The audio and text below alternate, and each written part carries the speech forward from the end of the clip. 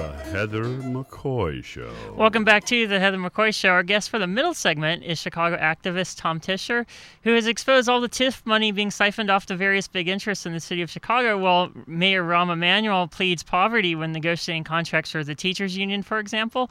Tom is also one of the activists highlighted in the most recent issue of The Nation magazine. Welcome to the show, Tom. Thank you, Heather. It's a pleasure to speak to you and your listeners. Yeah, it's nice to have you. Frequent listeners to the show know what a TIF is because of our previous guest, Neil DeMoss, and I talk about how TIFs are used so politicians can say that there's no additional tax revenue being used to fund X new sports stadium, or, as we were talking about earlier in the segment, to have these development agencies just like siphon off the money and then vote on the stadium with no public oversight, like what happened with the Atlanta Falcons Stadium. For those just tuning in, what is a TIF and how did they start? Well, they stand for TIF, Tax Increment Financing, and it was started in California in the 70s, and now these tools are in every state but two. And essentially, it works like this. A developer wants to build a project such as a drugstore or a housing project or something of that nature, and wants to do it in a community that's called blighted. So blighted is a loaded word, and probably could have a whole show on who blighted who. But let's say through redlining or other practices of disinvestment, a community is really not favorable to a bank and would say to you, Mr. Developer, if you want to put your mall or your store there, it's going to fail because those poor people in that blighted community aren't going to rent your property, they're not going to go to your store, et cetera. So we really can't make money available to you except at very high rates. So you, the developer, goes to the local city. It's always a city that spins up these things and says, I need help. Give me some money or land or both, and that will help me do my project. These gifts are no strings attached. So if the city says to you, Miss Developer, yes, here's $2 million, go build your shopping mall or your project in that blighted community, you do that, you break ground, and what happens is, inside the TIF district that's created for 23 years, all new property taxes that are created from that day forward are not sent to the units of government that normally collect property taxes. And, yeah. I mean, that's usually your schools, your police, your city, your libraries, basically everything in your city that uses property taxes. Those units of government do not get those increments. Those increments go into essentially a slush fund, basically controlled by the mayor of that city, to be used for future projects. And it's usually very opaque, hard to follow. But in Chicago, just to give people a sense of what we're talking about, we have 158 TIF districts that cover about 32% of the city. And in 2012, they spun off about $457 million in property taxes. And that means that's $500 million of property taxes that did not go to the city, the county, the Board of Education, et cetera. And what happens to that money is it pops up in funky projects, like $11 million to Walmart to build a shopping center down in the Pullman district, and many other examples. So that's kind of it in a gnarly nutshell.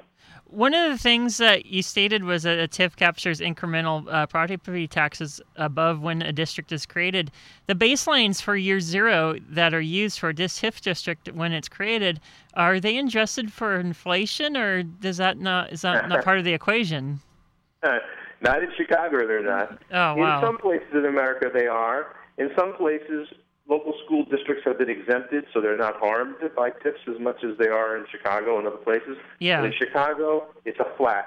There is no adjustment for inflation. And so what happens is in some communities, in some areas of the city where there's been a lot of development coincidental to the TIF, these TIF districts can capture up to 85% and more of all the property taxes generated inside the TIF. So it leads to a conundrum where, as you pointed out in your intro, the mayor is pleading poverty and says that we're broke and is using that as a cover to cut essential services, including 50 public schools. But yet, At the end of 2011, there was $1.7 billion. Repeat, $1.7 billion in our property taxes paid by the good people of Chicago in the TIF bank accounts. Mm-hmm. What does the mayor want to do with the $1.7 billion? I know he wanted to build a DePaul basketball arena for a team that only averages about 3,000 in attendance. And then he said no to Tom Ricketts and the Cubs improvements. Yes. So if you're a friend of the mayor or a campaign contributor, it's possible, to get at the front of the TIF line.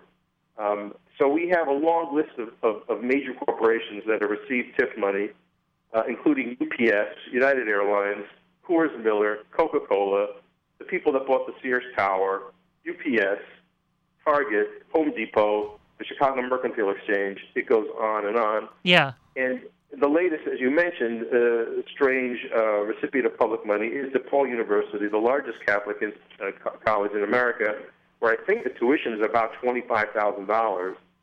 And, their team is lackluster, to say the least.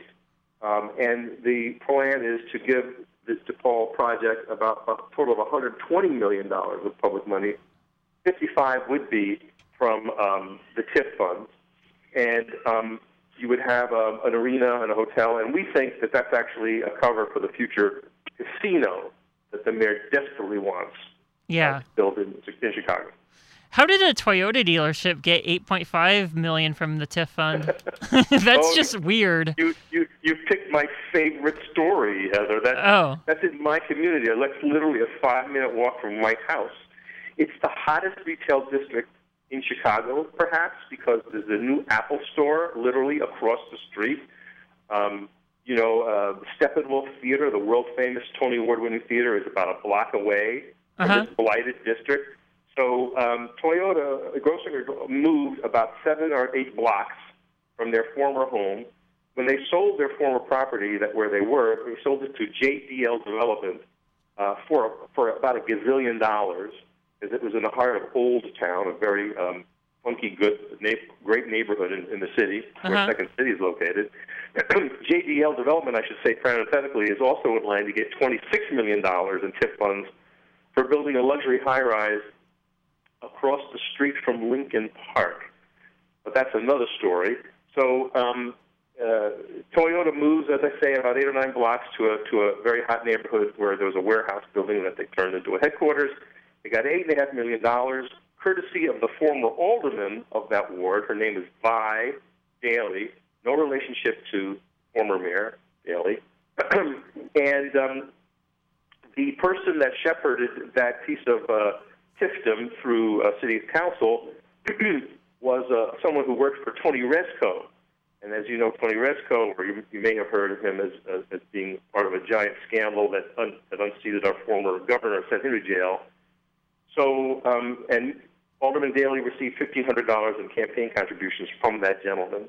That lobbyist. So I think that's your answer. Grossinger Auto invests $1,500 in a campaign contribution, and they get $8.5 million to help them build their new dealership. Pretty good investment. Pretty good investment. How did the Chicago Mercantile Exchange, what was the pretext in giving them TIF money, and more importantly, how are they shamed into giving it back? Well, so now you're into the whole issue of corporate welfare in America. TIFs are only one way that we shower money on large corporations. We also do that through tax forgiveness or tax breaks. That's where a company doesn't have to pay the tax they normally should pay, which means that the rest of us have to pay more, or we have to cut something. And in the state of Illinois, according to Good Jobs First, another great organization that investigates these matters, corporations in Illinois got about $1.5 billion in tax breaks. That's money that they're not paying that we, have to make up another way. So TIFs are part of that larger issue of corporate blackmail, where a corporation would say, we will leave your city, we will leave your state, or we won't come to your state unless you bribe us.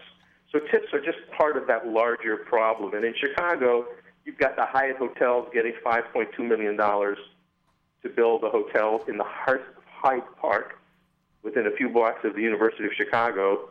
where I'm sure that hotel will be very successful anyway. Yeah. So it beggars the imagination. So we don't know. I mean, we don't know what the economic rationale is for showering hundreds of millions of dollars on companies to do what they're supposed to do anyway. What areas of the city of Chicago are being underfunded due to the TIFs taking from the top of the till? Oh, I just want to answer your prior question. Oh, okay.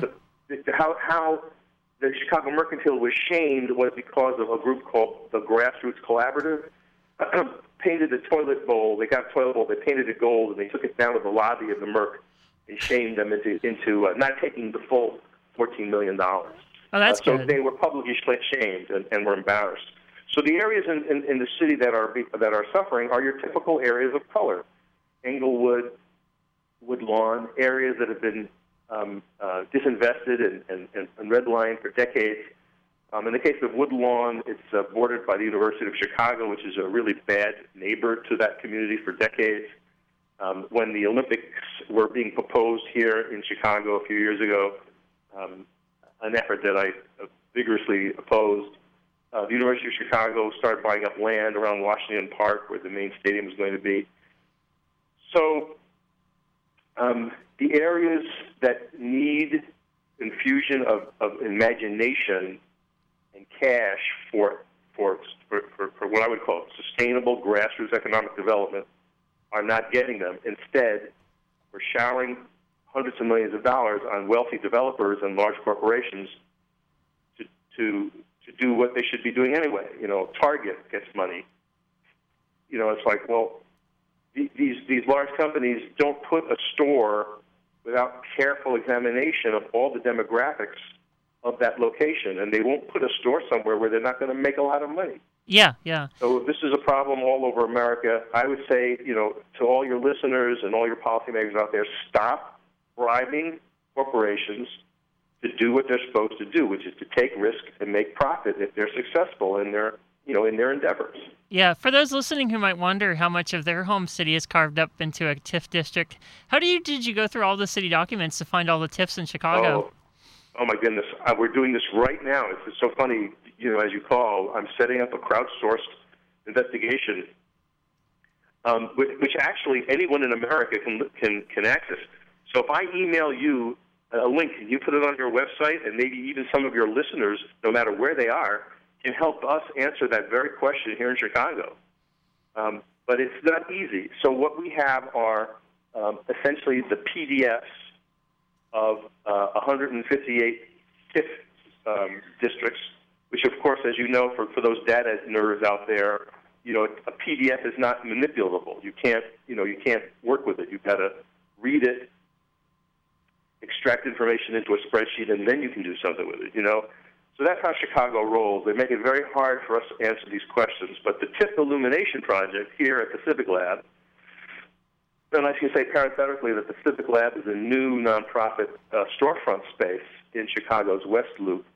It's a co-working space for civic innovators, organizers, and educators where we're going to do this kind of work and other kinds of projects. But we have used some data mining tools, some graphic design, and other ways of manipulating data to try to explain all this stuff to people, you know, in a powerful way. So if people go to TIFreports.com, they can see what I'm talking about, the graphic posters that we've produced that explain all this. Oh, okay. So that's TIFreports.com? Yeah. And then if people want to get more information on you, since we are running out of time, what's your website? It's civiclab.us. Uh-huh. And I'm at Tom, T-O-M, at civiclab.us. And we'd be happy to talk to people around the country on what we call data liberation, maps that bite, and other ways to do creative civic engagement using the arts and technology. That's awesome. I would love to. We're running out of time, but I would love to have you back on to talk about how you killed the Chicago Olympic bid and what was the bid entailing, because Great story. it is. Yeah, It does sound like a great story. The loneliest fight I've ever done with our colleagues here in Chicago. Yeah, it's a great story for another time, I guess. Yeah, definitely.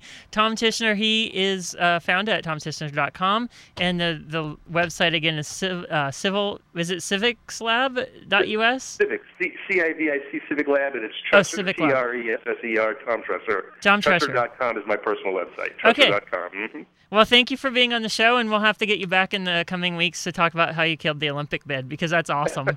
So this is... Thank you so much. You're welcome. This is The McCoy Show.